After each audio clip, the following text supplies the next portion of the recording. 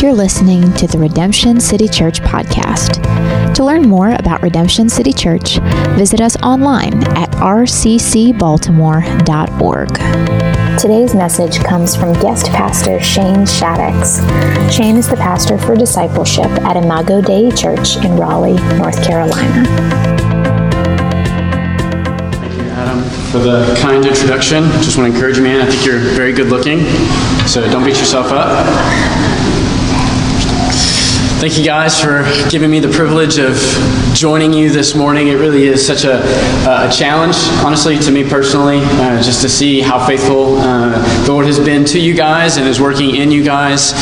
Just spurs me on to faithfulness, and I'm really looking forward to being able to go back to our home church and bring good news of how the Lord's grace is kind of permeating in this context and just working through you guys.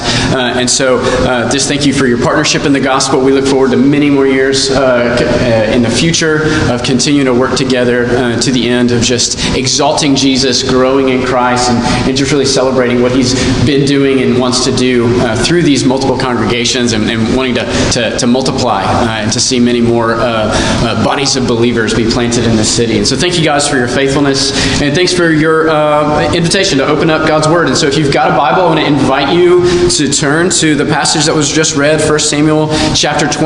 There's a lot of text here, and so we're going to try to cover it somewhat efficiently.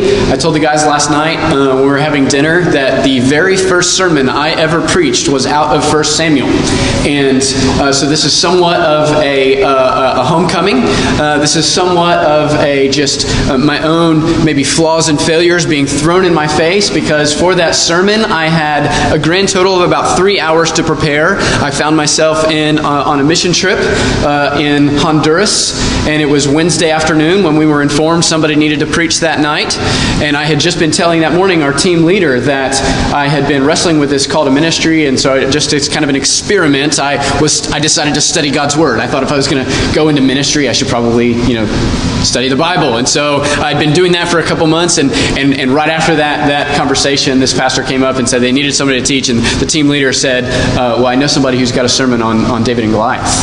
And I looked at him and I was like, you're crazy. And so he said, no, just take the afternoon and go study. And so that afternoon, I just poured my heart and my soul into studying about David and Goliath and prepping the sermon. And that night, I preached my heart out through an interpreter.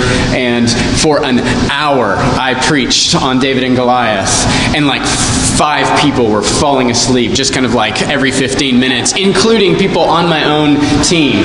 And so I cannot go to 1 Samuel without that. Just kind of, my intention is that this is a different experience, okay? I can't necessarily promise that, but you have a role to play in that. Don't fall asleep, please. We might go an hour, but please just stay awake for my own edification, if you will. So Adam read for us the first 12 verses of chapter 26, and as we read, I want to maybe just back up a little bit and ask you a question to consider as we dive into this text. The question is this: have you ever found yourself to be on the margins? Have you ever found yourself kind of on the outside looking in? Have you found yourself to be the outcast, the loner, the one that has been discarded? It might be in something as simple as being on the outside of a joke. Maybe you're like Michael Scott and you love inside jokes and you'd love to be a part of one someday. Maybe it's something a little bit more serious, right? Maybe that you've been the object of someone's scorn or derision or rejection or abuse. Maybe you've been the one who's been cast out of a relationship that you valued. Maybe you just feel isolated, right? Most of us, I think, particularly in this season, can resonate with that, right? Some feeling of isolation or being alone, being unloved and unlovable, where we feel like we are on the margins of whatever group we ought to belong to, whether it is the city that we live in, the community that we come together with, the workplace that we value and enjoy, and yet finally repeatedly we find ourselves kind of on the outside. Maybe you've been mistreated because of the color of your skin or because of your faith. Maybe you've been left behind at work because you refuse to cut corners or take advantage of other people, and you convince yourself that those people who do cut those corners or do take advantage, eventually their sins will be found out, and yet it never actually happens. You find yourself always on the outside, looking in, feeling alone. Maybe you're just tired. You wonder if family and friends and even God himself has forgotten you. You find yourself in some situation, some relationship where you're asking the question, where is God in this? Where is hope in this? And you're at your wit's end. You feel like you're at the very end of your rope. If you resonate with any of those things I just said, then this text has something for you. In the text that we find ourselves in, it's a series of in a series of stories about David being kind of cast out to the margins of society. He finds himself betrayed, accused, rejected, and on the run. And he's faced for the second time in just a few chapters with the temptation to take matters into his own hands rather than to trust God. See, when we find ourselves in the margins, when we find ourselves on the outside looking in, when we find ourselves on the butt end of a joke, if you will, we have this temptation to kind of seize control, to take matters into our own hands, and we are confronted with this choice. How will you respond to that temptation? How will you respond to this oppression that you feel? How will you respond when the opportunity is presented before you to turn away from the Lord, but instead just chase after what seems to be the quick and the easy solution? When we're on the margins, sometimes we have the opportunity, well, we always have the opportunity, but sometimes we respond in faith, and we can trust in the promises of God and the plan that he's laid out. And sometimes we find ourselves flailing, wavering in our faith. Our knees get a little weak, and what we know the Lord is calling us to do, we can't quite walk in the faith that he's laid out. We feel like we're the ones who's been mistreated, we're the ones who've been cast out, and so we're justified in our lashing out, in our seizing control, in our punishing those who are taking advantage of us. And we see any manner of sin as permissible if it just gives us the relief that we long for. David was faced with exactly this temptation. And in the two chapters that are before us today, we see that sometimes when faced with this opportunity, he can somehow rise above what is obviously laid out as an easy out in front of him, and he can instead turn away from the easy out, turn away from sin, and trust God. And then at other time, his faith buckles. It weakens, it wavers. So we've got this contrast in these two chapters. And so together, these chapters don't really point us to David so much as the God who he can place his faith in. And they invite us to always look to the faithfulness of this God, to always consider his presence and his provision and his power that is held out to us. And when we find ourselves on the margin, we can run to him and have great confidence that he is the one who purposes good for his people and always carries out his plan to perfection. That is the God that we worship. That is David's God, who sometimes he walks with, and sometimes he doesn't. And so I just want to take the two chapters in turn. The first chapter really presents David responding to this marginalization in faith. And then the second one, chapter 27, he responds with some kind of a weakening and a wavering. And so let's look at chapter 26. And as we walk through it, I just want to point out four features of David's faith in his great God. Once again, in this chapter, Israel's king, Saul, is informed of David's whereabouts. If you want to read a very similar story, just go back 2 Sundays, right? Chapter 24, once again, Saul is chasing after David. He's been informed about David, and once again, he comes to capture and kill David because he's jealous of David's success, and he's been informed, Saul, keep in mind, your throne is going to be pulled away from you. It's going to be given to this shepherd boy, David. It's understandable that Saul doesn't quite like David, right? And so he chases after him. And in the first few verses, we find David in hiding in the wilderness, and he's doing this kind of stealth mission. He's creeping up on Saul, and he's kind of getting the lay of the land. And Adam read just a few minutes ago how they see that this encampment is in front of him, and everybody is asleep. The first feature of David's faith in his great God that I want you to see is that his faith submits to the law of God, even in these difficult circumstances. See, David finds himself with this unique opportunity. Saul is laid out in front of him. Quite literally, he's asleep. And he's got literally 3,000 men who are there to protect him. And the Lord has placed this great sleep over everybody. And he's just kind of like looking around, like, is this candid camera? Is this a trap? What's going on? But no, here's Saul just asleep in front of him. And he's like, I guess we should go down there. I don't know, like, what do you do in this situation? So he says, who's going to go with me? And this one guy, Abishai, says, I'm going to go with you. Abishai becomes one of his great mighty men, just a great character in 1 and 2 Samuel. He says, I'm going to go down with you. And David and Abishai go down. They creep in, and then it's just almost comical, right? I don't know how thought out the plan was because of how it develops. But they're like, let's go down. And then they get down there, and nobody's still woken up. And so you're just like still looking around like, well, I guess we do the next thing. And Abishai's like, well, obviously the next thing is to what?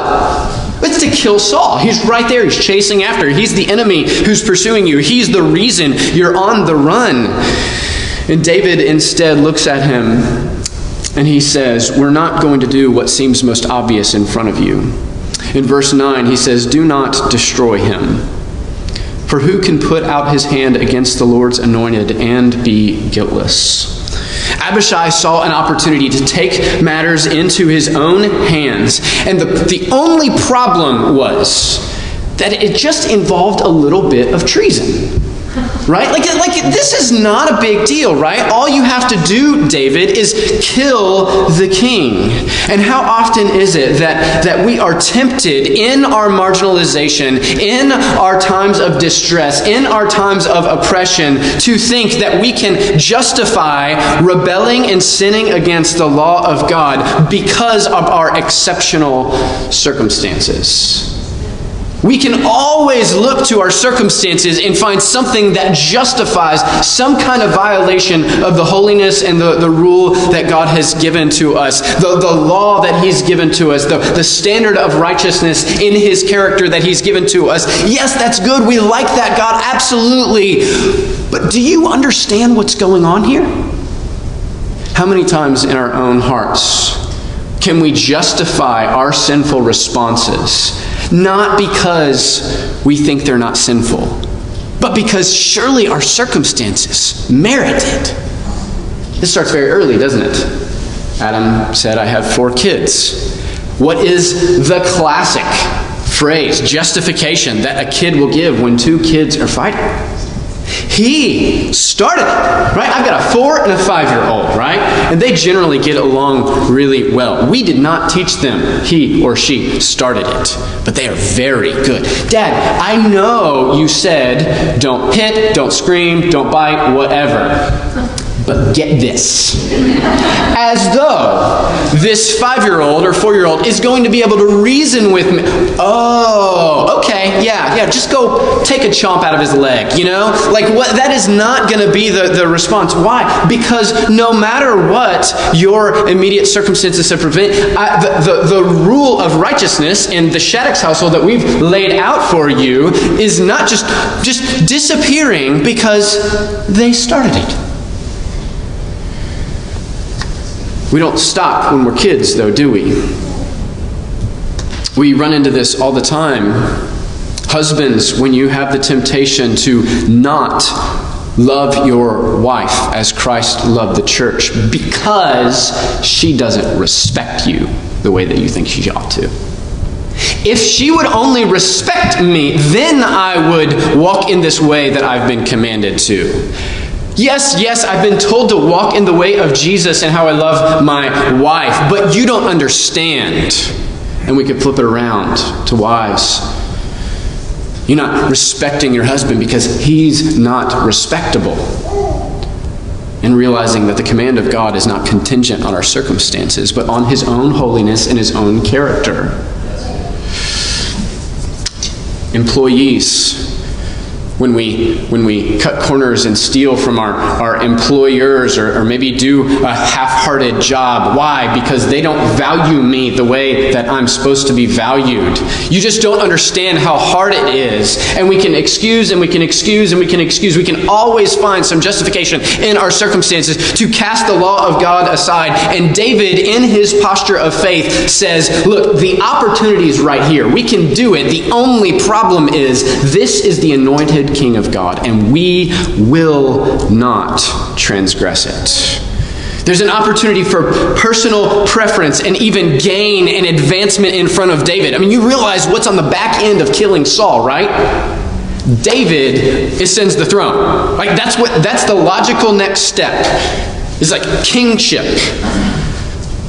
The cost was too high for David if it required his disobedience to the Lord's command.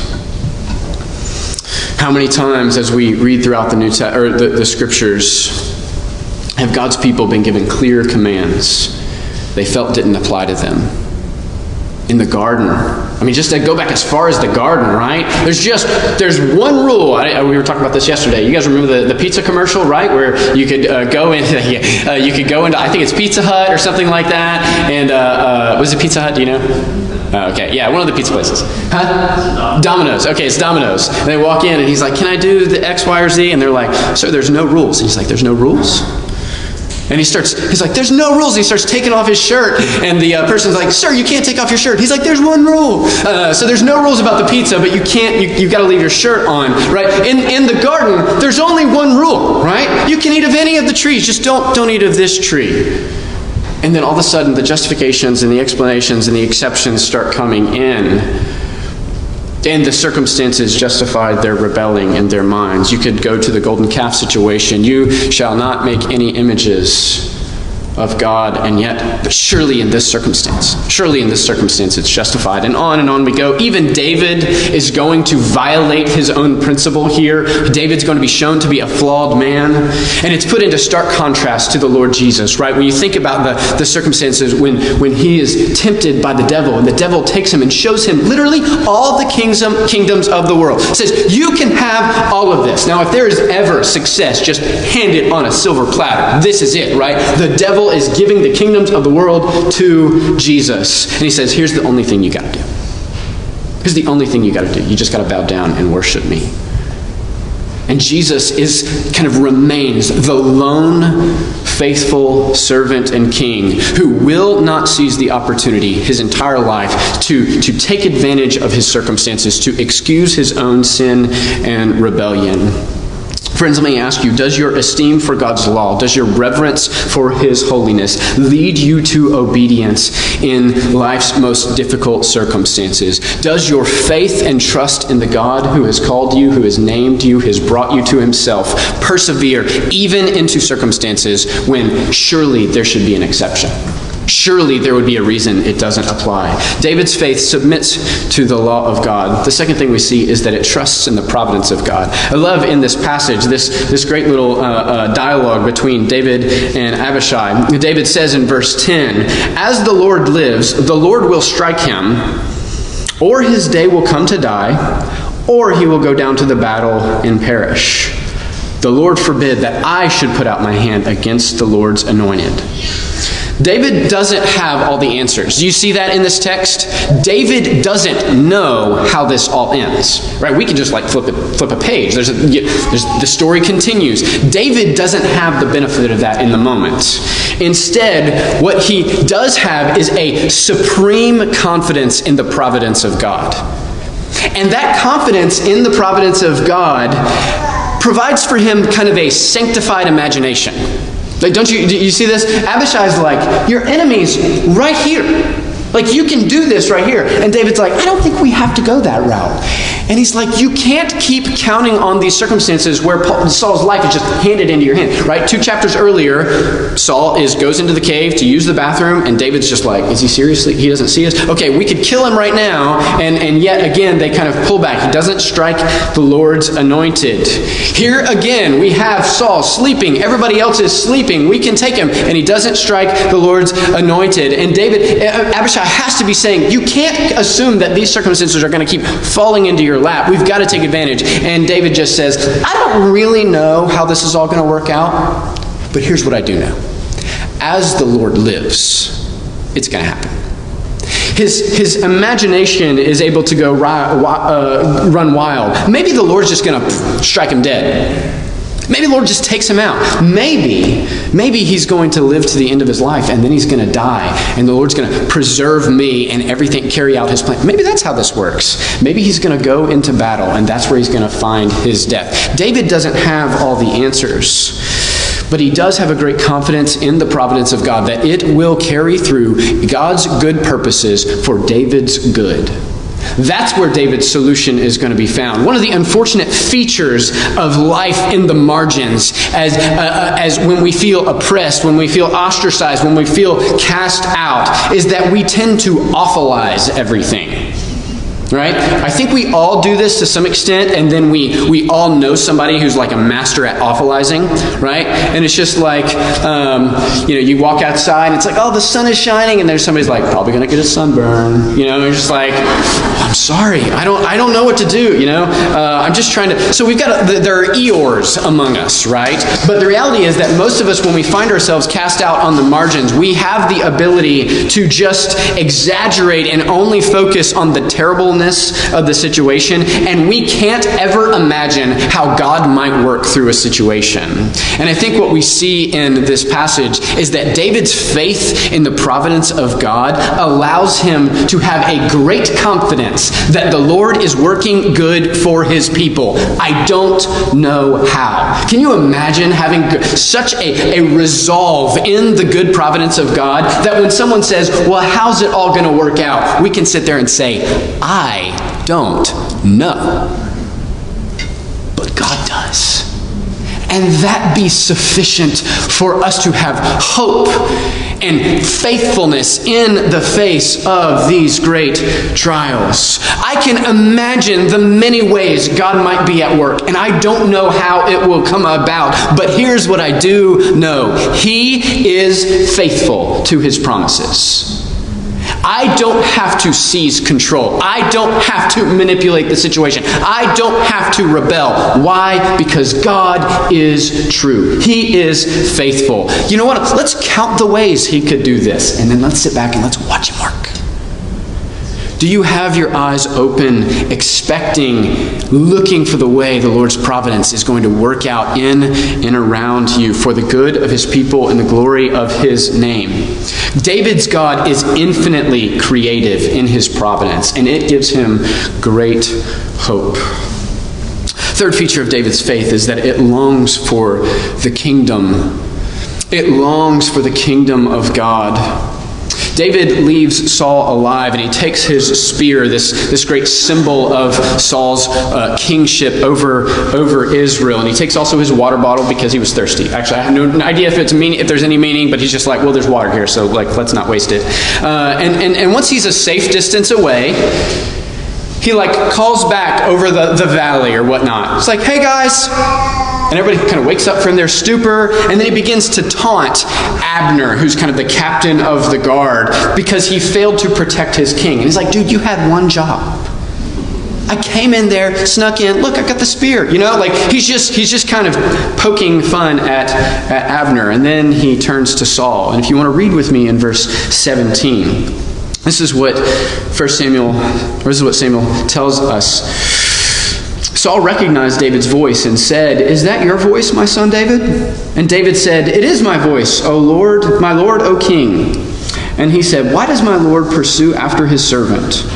For what have I done? What evil is on my hands? Now therefore, let my Lord the King hear the words of his servant.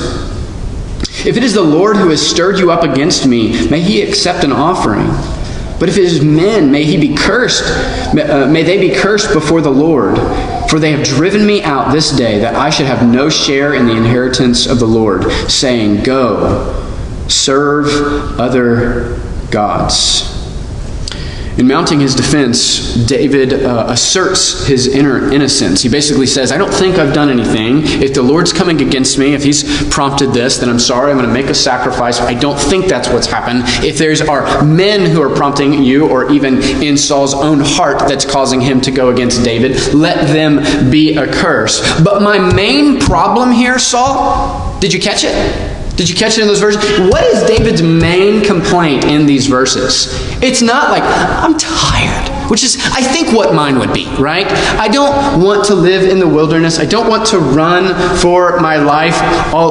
It's just not a fun way to live, Saul. His main complaint is the effect that this trial has had on him, in that it removes him from the worship of the one true God. Right, the consequence of this exile, the consequence of him being cast out, is that the only kind of seemingly safe place I can go is to other lands where they do not worship the one true God. And my heart is set on the worship of my God. And it certainly doesn't mean that David can't worship his God in exile. What it does mean is that the people of God were called to gather together to worship Yahweh together, and David was going to be on the outside looking in. See, David had something probably similar to what many of you have felt. Many of us have felt over the last 6 months. Longing for gathering with the people of God to exalt his name. David's problem was that he wanted to see and participate and celebrate in the glory and the worship of God in his people, in his kingdom. His great concern is not primarily about his loss of security on the margins, but the loss of access to Israel's worship of their God. Another temptation that we have when we're at the end of our rope is that we tend to turn inwards. How many of you guys can resonate with this? When things start to go bad, all that you can think about is self. We see me, we see my problems, we see what, in the awfulizing, it's all turned in, right? And that's not what David's faith drives him to do. His faith in the faithfulness of God, his main concern when he finds himself in the margin is not in, but it's out. It's actually looking to what the Lord is doing and saying, my main problem here is that if I have to go to the Philistines, which he does in the next chapter, then the worship of God is happening over here. And I'm going to be over here. His eyes are fixed on the Lord. His eyes are fixed on what God is doing through his people. And all we can do often is see how bad things are for us. And faith drives us not merely to look to improve our own situation, but to delight and participate in the kingdom of God. Really practically, friends, this is what this means. Is that even as we find ourselves on the margins, whether it's an interpersonal situation, maybe it's a cultural situation, maybe it's some other, maybe it's just an intense feeling of despair and being marginalized, right? When we feel that way, when we experience that, we're going to have the temptation to turn inwards. But so much of our confidence in God, our faith in God, is going to propel us to turn outwards and be concerned for the things of God's kingdom rather than just the things of our kingdom. Right? Instead of focusing on building and preserving our own kingdom, we can turn outward and look at the kingdom of God and say, that's actually what I'm most concerned about. Extremely practically, let me just give you great encouragement. When, not if, but when you feel the marginalization, do not isolate yourself, one, from the people of God. God has promised great grace as God's people gather together. No, not every time you gather is it going to be like angel music and like there's this, all that kind of stuff. You're not going to walk away just being like, man, there's just, tongues of fire were descending. That would be awesome every time. That is not the experience. But what God has promised to do is to work through his people as they come together to build us up and to transform us into his image. Even as we find ourselves on the margins, do not separate yourself from God's people. Right? And then secondly, don't separate yourself from the mission of God. Don't separate yourself from what God... Yes, God is working in your life. He's working through you. He's going to sustain you. He has promised good for all those who are in Christ. He is working for your good and for your deliverance. But that does not mean just because you're in the midst of trial and difficulty that the kingdom that must go on is like on hold. Rather, your good can be found in participating in that mission. You can actually find great hope and joy in joining with God in the advancement of His kingdom. That means even when you are feeling marginalized, tell somebody about Christ. And see how actually the Lord uses that to strengthen your own faith and encourage you. Tell somebody about the hope that you have in Jesus, even in the midst of your difficulty. Don't just wait until the difficulty is over. Don't just wait until He's already delivered you. Say, even now, in the midst of the valley of the shadow of death, I will fear no evil. Because my God is with me, and the proof that He's with me is that He sent His own Son to die for me. He who did not spare His own Son, but gave Him up for us all. How will He not also give us everything that we need? I am going through the thick of it right now. I feel like I'm on the margins. I feel like I'm isolated. I feel like I'm betrayed. And even now, the promise of God is that He will spare nothing for me. And my confidence of that is that He didn't even spare Jesus.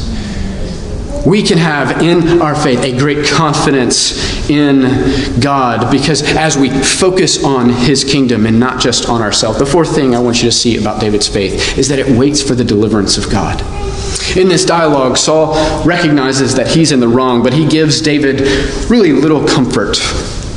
Instead, David's comfort is in the promise of God's loving acceptance. You can read in verse 21. It says, "Then Saul said, I have sinned. Return, my son David, for I will no more do you harm, because my life was precious in your eyes this day. Behold, I have acted foolishly and have made a great mistake." And David answered and said, "Here is the spear, O king. Let one of the young men come over and take it." Notice he doesn't trust Saul. Verse 23. This is his great confession. "The Lord rewards every man for his righteousness and his faithfulness. For the Lord gave you into my hand today, and I will not put out my hand against the Lord's anointed.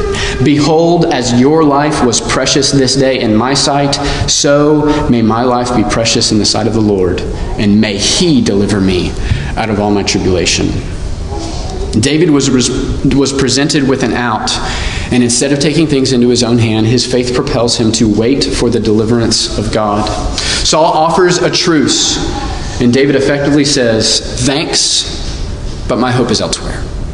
My deliverance is going to come from somewhere else." David waits for the Lord's final deliverance. Think about how crazy this is. David's peace isn't found in either Saul's acceptance of him or in his immediate circumstances improving, but in the final deliverance that he will receive when God justifies him. That's where my security is going to be found. That's where my hope is going to be found. Thanks, Saul. I appreciate the tried comfort, but I've got another source of comfort. And it's more profound, and it's more lasting, and it's more sure than anything you can provide to me. The passage ends on this bittersweet note. On the one hand, we have a blessing from Saul. In verse 25, Saul says to David, "Blessed be you, my son David. You will do many things and will succeed in them."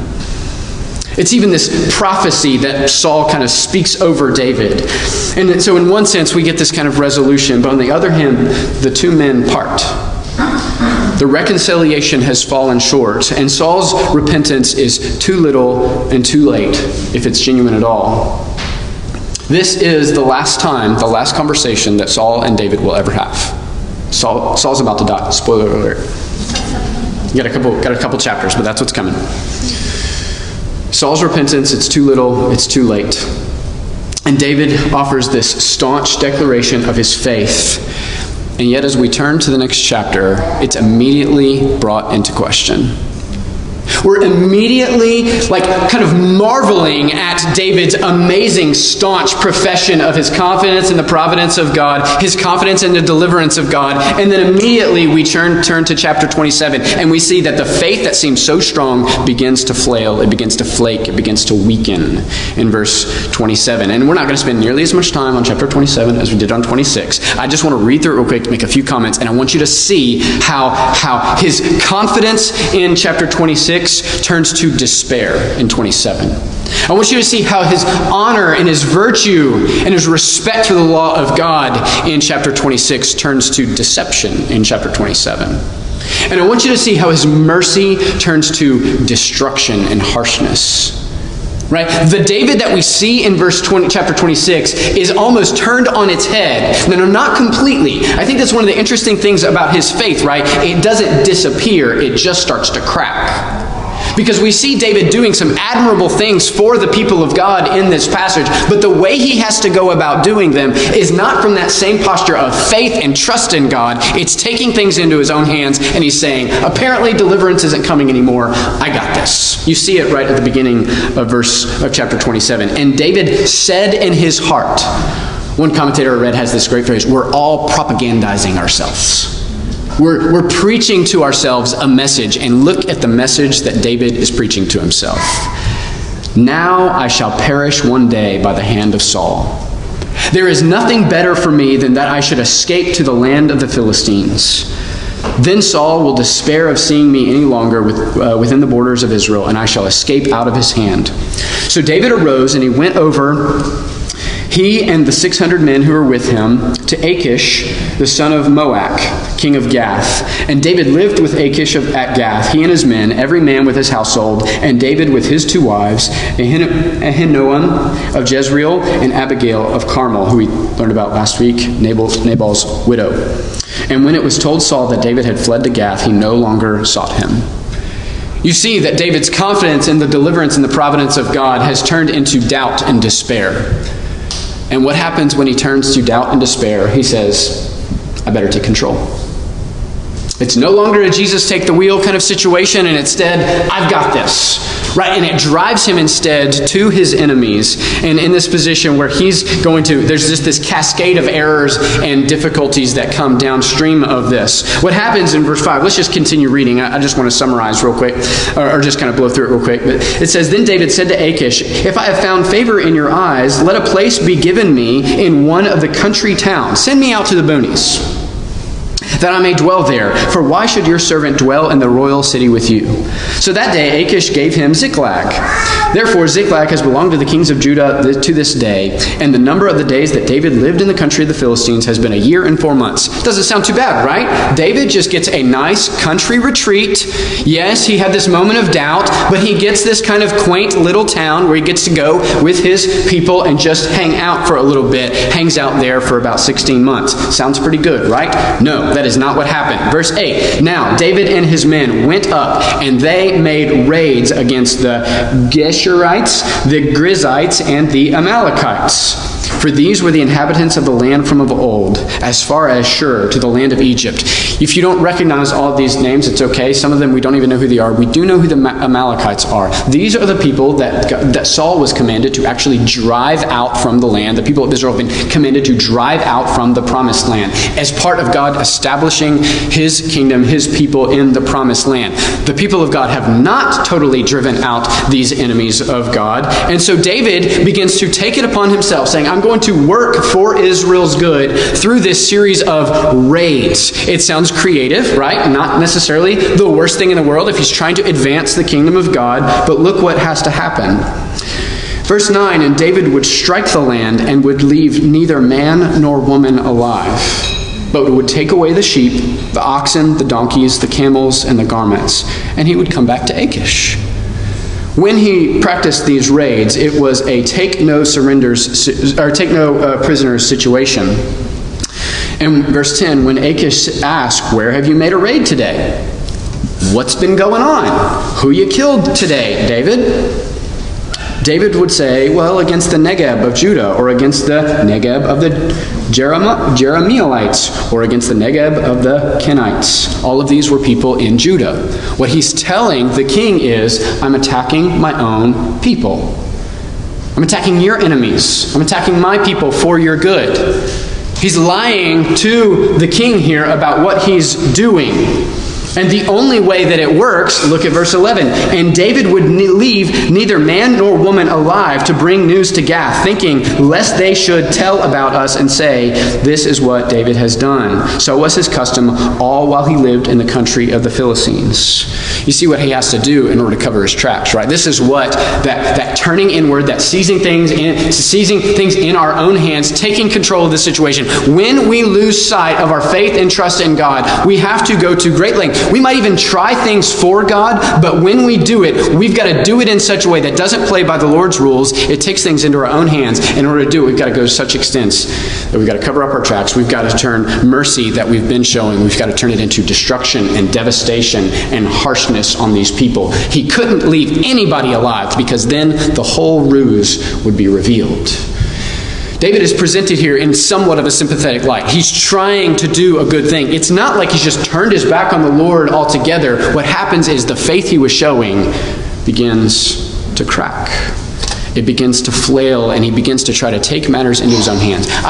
We could probably spend time, this would be a great conversation for your small groups, to go around the room and ask, how have you found yourself trying to take matters into your own hands, and it just spins out of control? Right? The faith that we just talked about in chapter 26, when we loosen our grip on the faithfulness of God, when we lose sight of his goodness and kindness to us and say, I don't know that he's going to come through, I better step in here. How's that work out for you? For most of us, it doesn't go well. And we can sit here and say, my circumstances justified it. And we've already addressed that. We can say, well, I had good intentions. That's what David's got. He's got good intentions here. But in order to go there, he's got to seize control for himself. And in the next chapter, you'll begin to see how this creates a little bit of a dilemma for David, and we don't have to get into it now. So where does all this leave us? What is the author of Samuel trying to show us? I think he's trying to show us a couple things. I think he's trying to commend David's faith in God, even in the most dire of circumstances. Friend, let me just encourage you, no matter what circumstance, no matter what margin you find yourself on, this God is faithful. That's what we're trying to hold out. Not David. We're trying to hold out David's God and say, look at him. He is faithful. He is true. And I think he's trying to, secondly, warn us against losing sight of that faithfulness. Our ability to kind of dodge and we think we're fixing our eyes on God's faithfulness, but our ability to kind of lose sight on that is kind of incredible, right? It's like staring contest, like if you're trying to just stare at somebody, it's like kind of a simple idea, and then at some point it like starts to like get in your mind, right? You're just like, well, I've got to look away, right? We've set our eyes, we're fixing our gaze on the faithfulness of God. We have this tendency to dart away and for our eyes to shift. And he's warning us against losing sight of God's trustworthiness and his faithfulness. And he's thirdly trying to show us that David, while definitely better than Saul, still falls short of the king that Israel needs. David is not able to be what Israel needs. So much of God's plan to rescue the world from our sin and our rebellion is wrapped up in finding and submitting to the one true king. David's failure leaves us looking for another king who would live his life on the margins, despised and rejected by men. And what we read in the story of the Bible is that this future king, Jesus, would endure mistreatment and betrayal. He would suffer, and instead of taking matters into his own hands, there's this beautiful passage in 1 Peter that says he continued entrusting himself to him who judges justly. And yes, he longed for the future deliverance of his Father. He longed for the Lord to take away the cup of suffering that was laid out in front of him. And yet, all the while, continued to trust in the Lord. And this king, Jesus, would be put to death. His deliverance would not come away from the suffering, but it is through his suffering that God would display his mighty deliverance to all people. It would come on the back end of his death and betrayal. The margins consumed him, if you will. And God's deliverance came not in rescuing from it, but in raising him from the dead, to defeat sin, to defeat death, and defeat the devil. And friends, here's the amazing part for us. Here's the amazing part for you and for me and for David and for all who would trust in him. Jesus' deliverance is ours.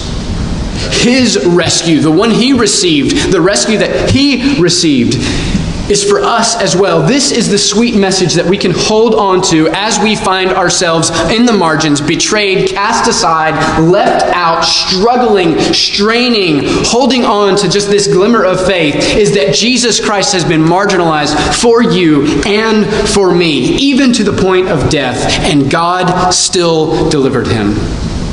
And he invites us daily to trust in him, to follow him, to hope in him. Friends, Jesus' deliverance, his resurrection from the dead, his eternal life can be yours as well. Those who are united to Christ in faith are raised with him, Colossians tells us. We're already raised with Christ. We're seated with him in the heavenly places. And that's why no earthly marginalization. Hear this, friends. No earthly marginalization you will ever experience can separate you from the hope that is available in Christ. Because Christ's deliverance is already secured. It's already locked up. And if you are in him, you are seated with him in the heavenly places. Your life is wrapped up in him. There are so many terrible things that can happen to you in this life. The marginalization that David experienced, that you and I can experience, is so real. I am not here to say it's fake. You just kind of got to rise above it. It's not that bad. It is terrible. None of that can snatch you away from the life that is already secured for you in Christ Jesus. This is an eternal hope that can never be wrestled away from, no matter what our circumstances. So let's trust in his faithfulness. Let's trust in his providence. Let's trust in his promise. And let's rest in the deliverance that we know is already secure. We're going to take and participate in an expression of that trust this morning. The Lord's Supper is one way that Jesus' people continually affirm their trust in his deliverance. In taking the Lord's Supper, we confess that Jesus was condemned so that we could be accepted. He was killed so that we can live. The bread is a symbol of his body that was broken, not for his own sins, but for yours and for mine. The cup reminds us that his blood was poured out to secure a covenant for all who trust in him to secure their salvation. Because taking the Lord's Supper, which, if you're in the room, is in your seats, is a confession of the faith that we have been talking about, it's meant for Christians. It's meant for those who continually do express their faith in this saving God. And so if you're not a follower of Christ, whether in the room or watching online, if you don't know the salvation that we're talking about this morning, we invite you to just hold off on taking the Lord's Supper. This isn't for you, and that's okay. You don't need to feel judged by that. This is just not meant for you right now. But instead of taking these symbols of what Christ has done, we want to hold out to you the Lord Jesus himself, this great testimony of God's faithfulness, and say your response to this proclamation, this kind of promise of God's secure forgiveness, is not to take the Lord's Supper, but it's instead to call out to Christ in your heart and place your faith and your trust in him. He is faithful to save you. He is faithful to secure you for eternity. And so this morning, in a second, the musicians are going to come back up, and you're going to have an opportunity, just a few instructions. So it's prepackaged in your chair. You can see that. This might be new for some of you guys. We're doing this down in Raleigh as well. Full disclosure, it's kind of gross. That's not the point. Just getting it all out there. The point is that as we take these elements, we're reflecting on the fact that the Son of God was broken. His blood was shed as a testimony of God's own faithfulness to deliver his people. And so you're going to do that in a second. We're not going to take it together. You can really take it whenever you want during the next song as the musicians come up. The way you do it, if you're not familiar, there's actually 2 tabs, right? There's a thin plastic tab that you can peel back, and there's a little wafer in there. And then after you take that, you can peel back the thicker tab, and then you can drink the juice. So there's the instructions on that. Just remember after you take it to put your mask back on before you kind of mingle and sing, okay? So I'm going to pray for us, and then we're gonna sing and take the table together. Father God, we thank you for your faithfulness. We're just reminded in a text like this, Lord, that you are a great and caring God. David is not presented as a fool for trusting in you. God, we are not fools for trusting in you. We confess our great confidence that you are trustworthy and true. And so, Lord, I pray that even as we take the Lord's table together, even as we sing, Lord, you would increase our faith and our confidence in the God who delivers and who saves, that you would increase our confidence in your own provision, and that we would see in our own lives, like David would, your deliverance and your provision, that you would accomplish your plan through him. Lord, we know and just confess that you have promised for all those who are in Christ that you will continue and complete the work that you've begun. You will use them for your purposes. And so we just throw ourselves at your feet and we anticipate that you will use us in your kingdom to advance your purposes, and you would work for our good. And so, Lord, we ask you, we cry out to you, do that as we daily place our faith and our trust in you. God, I pray for anybody here tonight who, when I ask if they feel on the margins, they know their mind immediately goes to something very specific. God, I pray for this brother, this sister, this friend in this situation where they're feeling outcast, that you would just meet them in a special way in their state of need. God, that your presence would be just immensely sweet and powerful, that you would give comfort to those who are hurting. You would rescue those who are struggling, Lord. God, I pray that though all of us are going to have so many difficulties and things that we go through where we're just experiencing this oppression, I pray that you would sustain the faith of your saints. God, that even through these difficulties, you would strengthen us to not take control in our own hands, not turn to sin or to rebellion, not to lose our own confidence in you, but instead, Lord, to establish us in the faith. That we would walk with you, that we would live with you, that we would testify to your goodness in our lives. That your name would be proclaimed among the nations, and that our good would be so readily found in knowing and being known by you. God, we know you are good for it. Find us faithful, Lord. Make us faithful. In Jesus' name, amen.